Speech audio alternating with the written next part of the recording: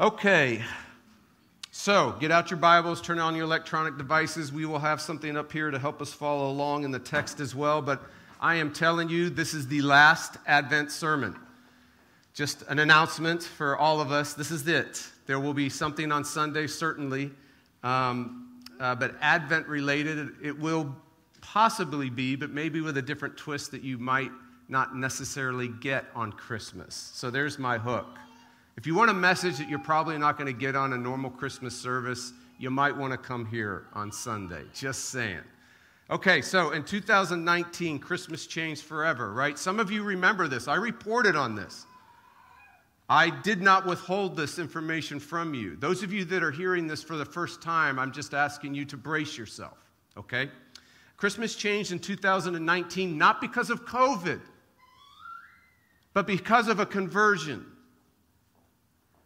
A trusted news source secretly embedded an investigative journalist at the North Pole.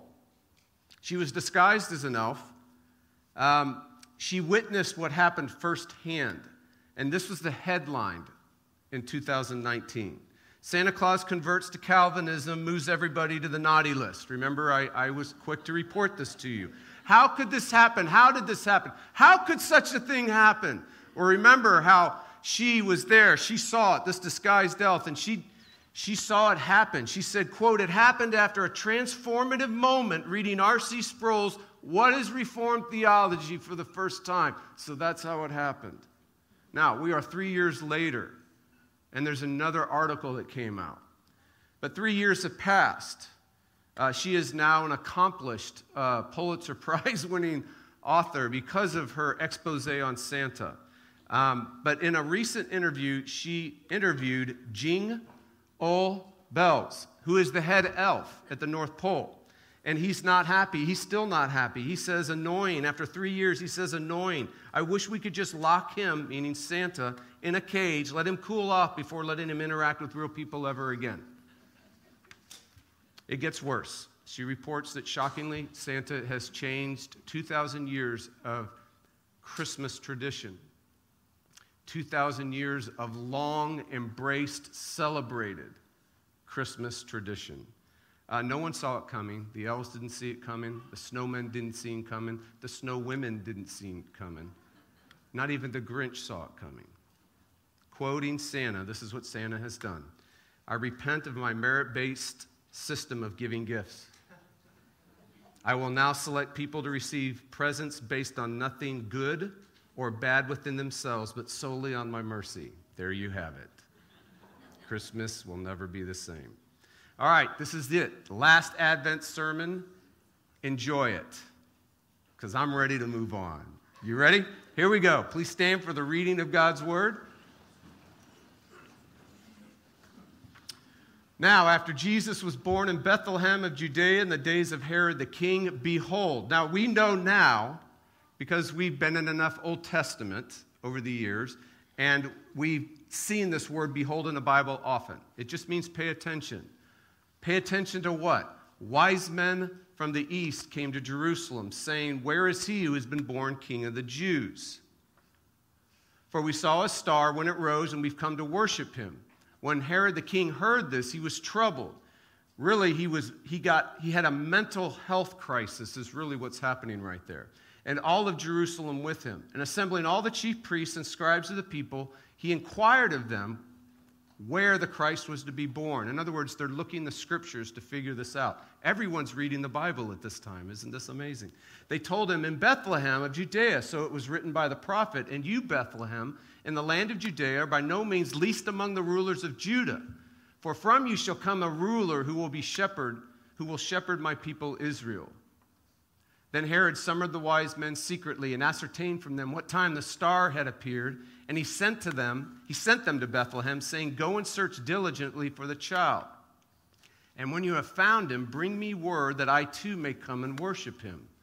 After listening to the king, they went on their way, and behold, pay attention, the star that they had seen when it rose went before them till it came to rest over the place where the child was. When they saw the star, they rejoiced exceedingly with great joy.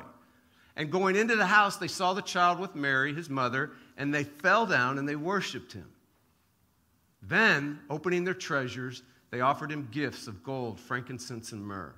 And being warned in a dream not to return to Herod, they departed to their own country by another way. This is the word of the Lord. Please be seated. So, Lord, we thank you for your word, and we thank you that your word works, and we thank you that your word doesn't just convey information, it gets things done. And we thank you, Holy Spirit, that you inspired, God breathed this word, and then inscripturated this word, and now we're asking you to enlighten us to this word. Shine on the page. For the sake of your name and for our good, we pray in Jesus' name, amen. Advent. Advent. So what is Advent? First time we saw it was the arrival, specifically the arrival of someone. Then the next time we looked at the next series on Advent. Why should you care about Advent? Answer number one, not to be inspired, not to be more, but your greatest need is to experience grace. That's why you should care about Advent. So why do you need Advent? What is Advent doing? It's doing that. It's giving you grace. Specifically, we looked at what is Advent's message. So what is Advent's message? The answer number one we saw last week is you've blown it as a human being. That ship has sailed. The verdict's already in. The moment Jesus arrived, it is a complete verdict that every human being has blown it as a human being.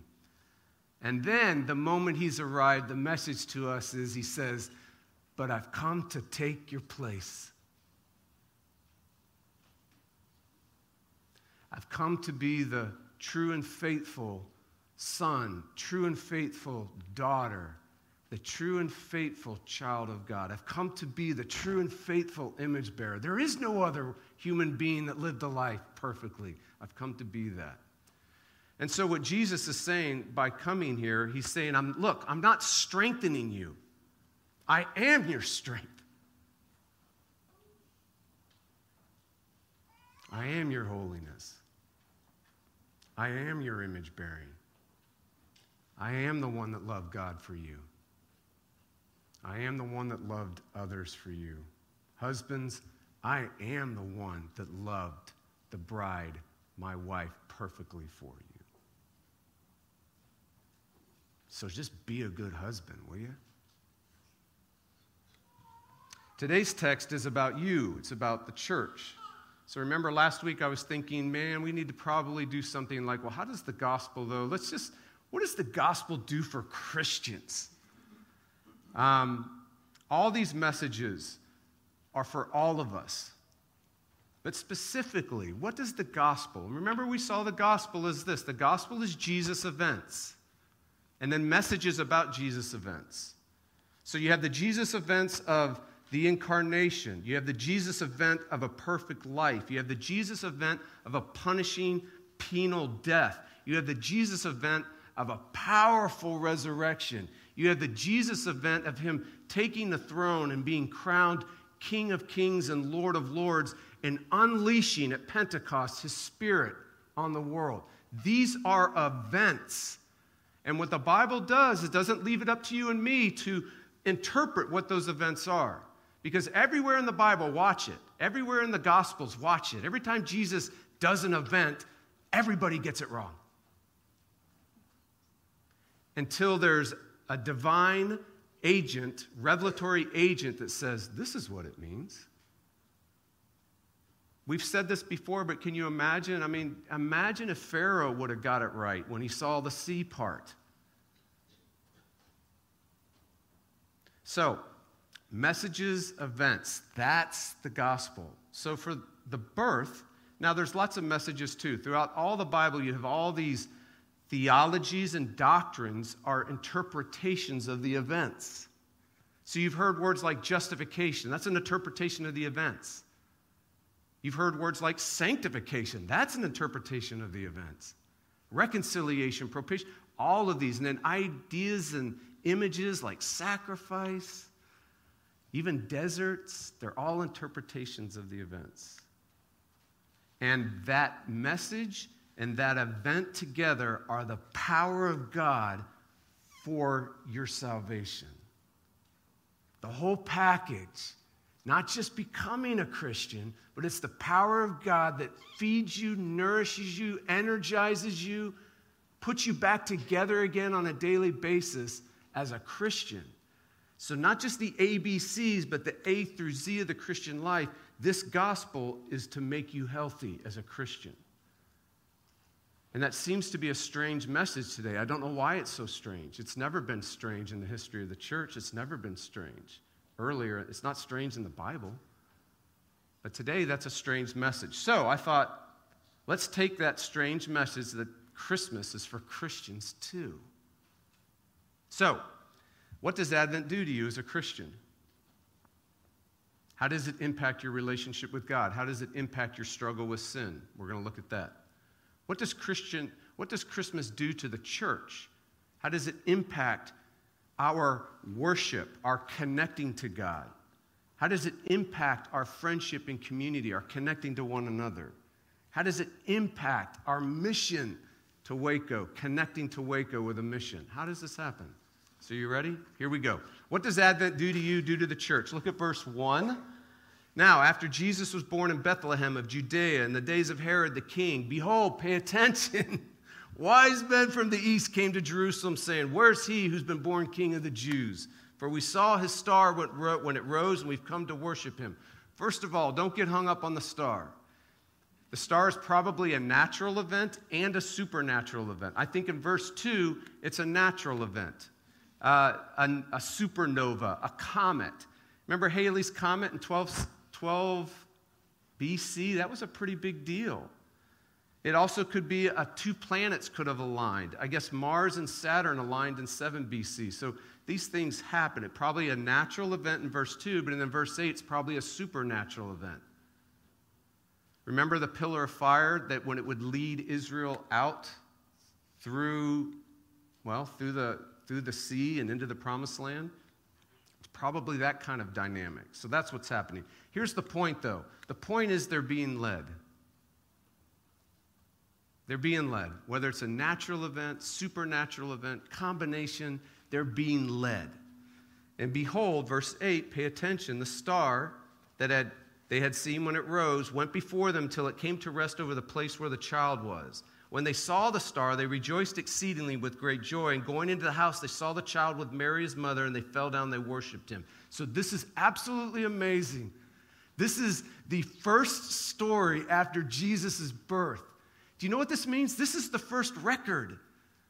This is the first account, the first news of what Jesus' birth does to you. This is the first good news message about what Jesus' birth accomplishes, performs, gets done.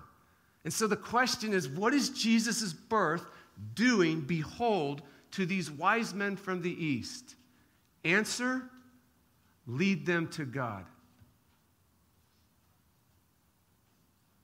So right away, the power of Jesus' birth, a power that's completely outside of you, a power that doesn't need you, a power that you don't find in here. It's an alien power. It's an invading power. That this power of Jesus' birth, what it does to you is it actually leads you to God. Unbelievable. So some of you are saying this morning, and some of you know this, you feel this. You say, I can't find God. I can't connect to God. I can't connect to him while I'm reading my Bible. I don't seem to connect to him when I pray. I don't seem to connect to him when I do spiritual disciplines. Others of you have maybe convinced yourself that you're connecting with him in these things, and you're not. You're connecting with a feeling or an experience. You might be thinking, I try to connect with him at church, doing church. I try to connect with God listening to my podcasts, and I try to connect with God by studying theology and doctrine, but I'm just not connecting with him. You're probably exhausted. You're definitely anxious. And you're probably a little depressed. Now watch what Jesus' birth does to you. Verse 11, and going into the house, they saw the child with Mary, his mother, and they fell down and worshiped him.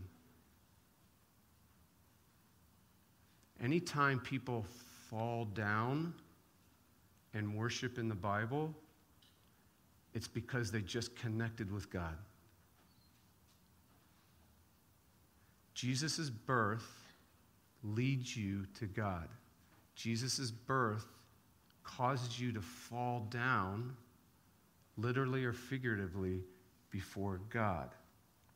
Jesus' birth causes you to worship. Jesus' birth actually causes you to experience his love for you. The wonder of him being an image bearer for you. Jesus' birth actually helps you realize he listens to you. Jesus' birth is how you actually experience God.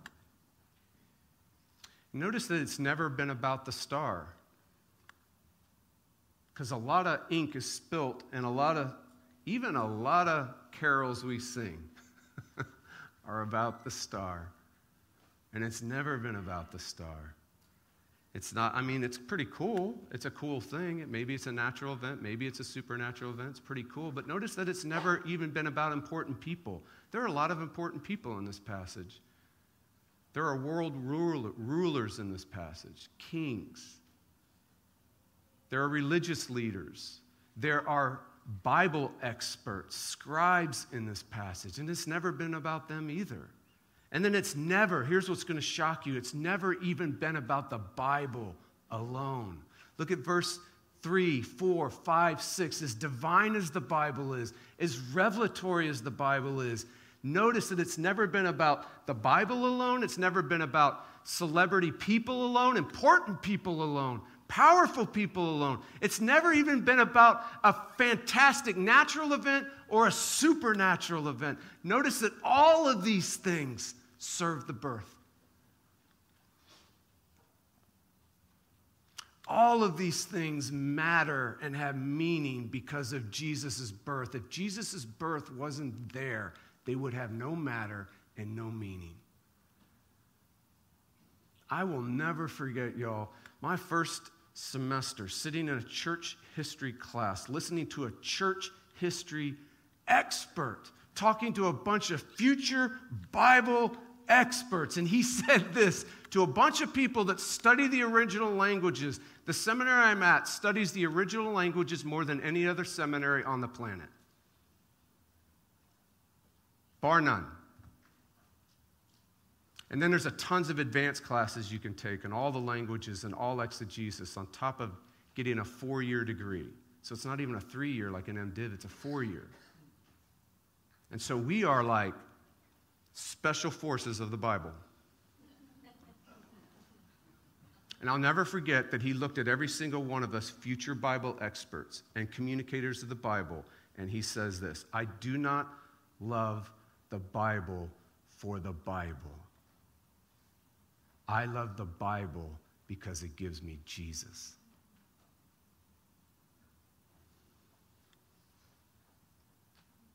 It's not about the star. It's not about important people. It's not even about the Bible.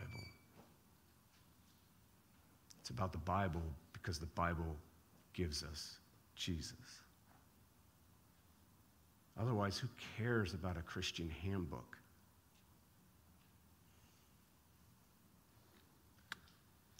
Go to Jesus' birth and you connect with God. Go to Jesus' birth and you connect with Jesus.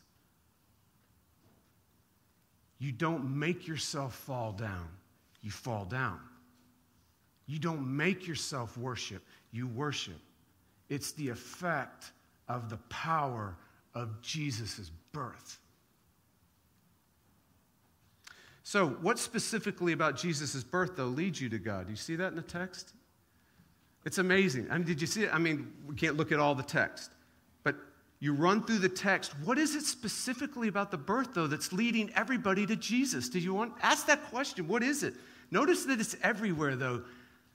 It's everywhere. It's hidden but it's everywhere. It's mysterious, but it's everywhere. It's invisible, but it's everywhere. It's personal everywhere. It's active everywhere. It's present everywhere. What is it? Well, whatever it is, it's the reason why the wise men, when they looked at the star, they interpreted it rightly. Herod looked at the star and misinterpreted it. Whatever it is, when the wise men, it caused the wise men to follow the star. Herod did not follow the star. It caused the wise men, when they had the scriptures open to them, they read the scripture rightly and then raced to a place. When all the Bible experts and the whole town of Jerusalem, because it says the whole town, all the Bible experts, all the important people were looking at the Bible too, but didn't see it and didn't race to Bethlehem. So whatever it is, it did all of that, and the answer is, what is it? And the answer is so powerful and breathtaking. God's love. I mean, later John's going to come along and he's going to say this. Do you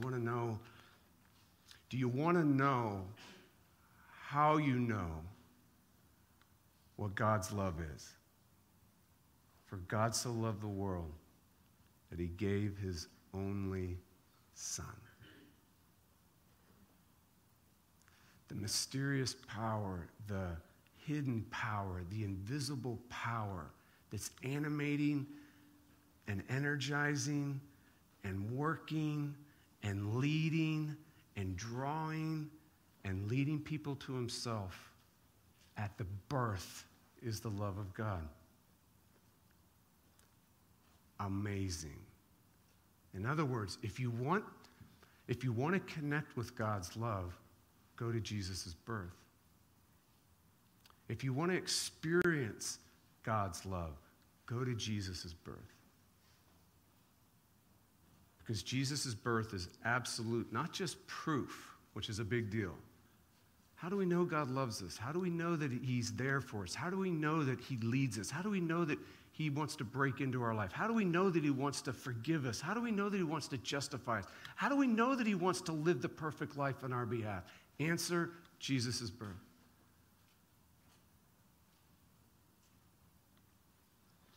At Jesus' birth, God concretely shows up. At Jesus' birth, the nebulous hallmark notion of God's love gets visible, tangible, even physical, on top of being spiritual, concrete.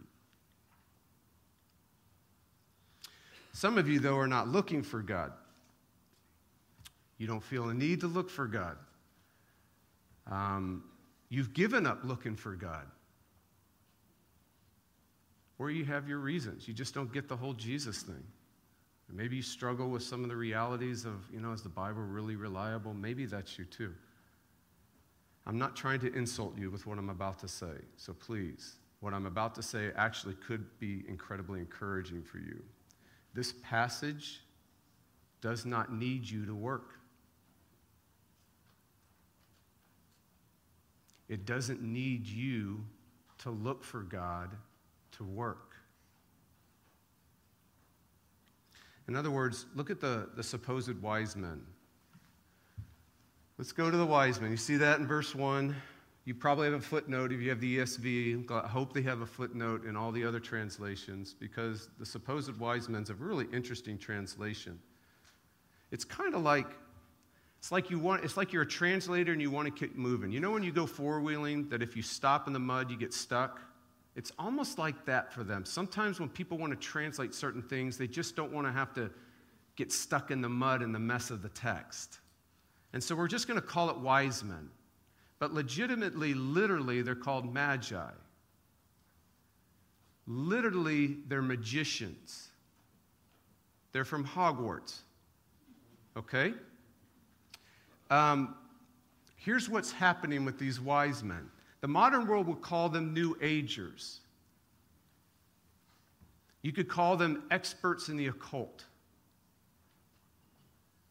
Paul would call them practitioners of the doctrines of demons. Practitioners that know how to or seek to activate the knowledge, the power, the presence of the unseen world and bring it into this world. Practitioners in what would be called the paranormal powers on a lot of TV shows today. Are you with me? You're tracking with me? That's who the wise men are. So it gets worse in verse 1. Now, after Jesus was born in Bethlehem of Judea in the days of Herod the king, behold, pay attention. We're supposed to pay attention to who these dudes are. If you translate it wise men, nobody really cares about these guys. I mean, why? But if they're magicians from the east, nothing in the Bible is good that comes from the east. Sin invaded from the east. And when it came in from the east, it then banished the whole world to the east of the garden. You have all of Israel's enemies come from the east. The Assyrians came from the east. The Persians came from the east. The Babylonians came from the east.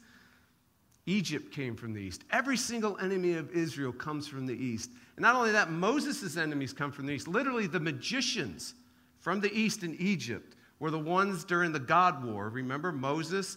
And he threw down a staff, and it turned into a snake, and the magicians over here conjured something up, and it looked like a snake too, or it was a snake, but then Moses' snake ate that snake. Remember? And do you remember the other magicians from the east that got a hold of Daniel and put him on a one-way trip to the lion's den? Or then the other magicians from the east that got a hold of Shadrach, Meshach, and Abednego and put them in this blazing furnace made by Nebuchadnezzar to build his giant statue of himself? The first people to look for Jesus came from the east. Do you know what that means? The first people that looked for Jesus weren't looking for Jesus. The first people in the Bible were getting the first news, the first report. What does the gospel do to you? What does the gospel do to us? And the first report is it reaches people not looking for God. It reaches people from the east. It leads them from the east. Amazing. Be careful, those of us that are not looking for him, you just might start looking for him. That's how powerful Jesus' birth is. So what does Advent do to you?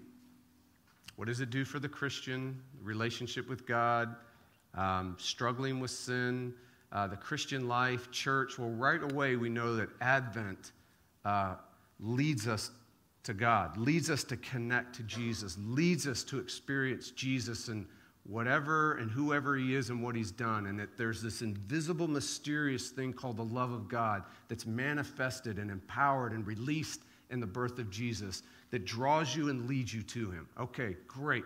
So right away you can know that maybe the way you read the Bible is to read Jesus in the Bible, and then all of a sudden things change in your Bible reading. And maybe in your prayer too, that when Jesus becomes the center of your prayers, things start changing. You start connecting with God, and Jesus becomes the center of your spiritual disciplines, not these spiritual disciplines that don't connect to him in any sort of way. Maybe that's a way. The other is this. I don't want you to miss, I'm going to talk very generally here. Don't want you to miss how the Christian life works. The Christian life works right from the very beginning in this passage. I don't want you to miss how Christianity works. This is the first church. These are the first community. These magi. The parents. In whatever the stall was or whatever the barn, whatever the place was, this was the first church gathering. The first worship service. The first connecting to each other in community, the first mission of what this church is going to be about. It's now happening. So everything you want to know about how does Christianity works is happening in a microcosm that's going to affect the macrocosm of all of Christianity and all the Christian life and everything that has to do about the Christian life in church. You ready for it? Here it goes. Happens right here. Verse 11, and going into the house. And going into the house, they saw the child. They go into the house, they see the child with Mary, his mother, and here's the result. You ready? Here's the result. They fall down and worship him. Then, here comes another result. They opened their treasures and they offered him gifts of gold and frankincense and myrrh. So the question is, how do you fall down and worship Jesus? How do you fall down and connect with God? This text says, see Jesus. So we go on. So how do I experience God? See Jesus. Well, how do I experience God's love? See Jesus. They saw him. How do I get a sense that he's with me and for me? See Jesus. What is the Christian life? See Jesus. And then notice what happens here too. How do you open up your treasures? How do you start doing ministry? And how do you start loving people and start connecting in community and friendship with people? And then how do you start going out into the community? And the answer is see Jesus. This is so important because this is the cause that produces all the effects. What we do today is we take an effect and we make it a cause and we wonder why it never happens in our life. Well, I want to fall down. Okay, keep falling down. Well, I want to worship him. I want to connect with him. And we keep trying to worship him and connect with him. Well, I want to give my life over to him and surrender him. We keep trying to surrender and we can't. Well, I want to be involved in mission and I want to do ministry and I want to be used by God. And so we keep trying to do that and we get after it. And this text, you want to do that? See Jesus and you'll do it. You want to learn how to love people? See Jesus and just start loving people. I want to learn to be generous in my giving. See Jesus and you start becoming generous. You start giving away frankincense and myrrh. Well, I want to learn how to be a musician that does music for its own sake. See Jesus and you'll start. I want to be an athlete that's not out there fearing failure. See Jesus and you'll learn how to do that.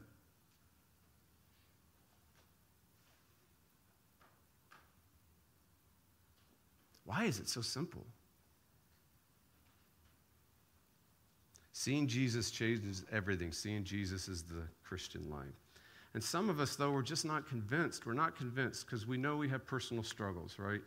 What about personal struggles? What about struggling with yourself? What about struggling with sin? I don't get that, though, Jeff. It's just not convincing. What about sin? What about the harder things in life? Suffering. What about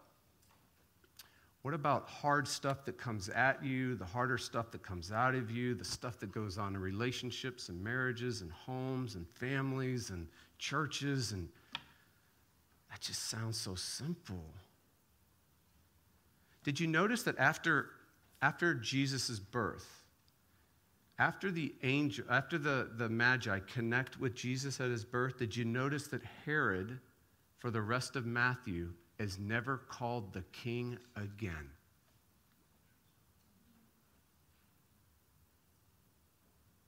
Herod the king, Herod the king, Herod the king, Herod the king.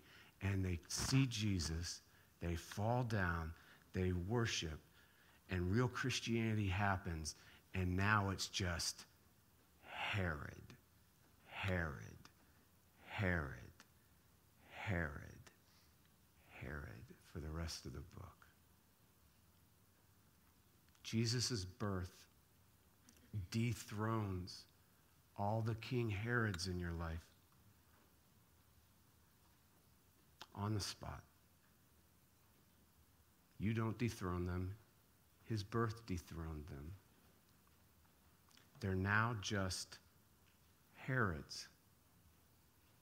So Christians, it might feel like there are a lot of King Herods in the culture. It might feel like there are a lot of King Herods, your own sin struggles. It might feel there are a lot of King Herods at work, that person that's just as abusive and oppressive. It might feel that way. But for you and for the world, they're dethroned. They're just a Herod. And when you get they're just a Herod, you actually change, experientially, functionally. You relate to them different. You interact different. You're like, you're not a king. There's only one king. I don't fear you. I won't let you control me. See how things change? All of Christianity is packed into them seeing Jesus, falling down on their knees as a result, effect, worshiping as an effect, not a cause, opening up their life and their gifts and learning how to live and be a human being, all stem from seeing Jesus. That's the power of Jesus' birth. So, what does Jesus' birth do to you? It leads you to God. It leads you to Jesus. You see Jesus, and everything changes. Amen.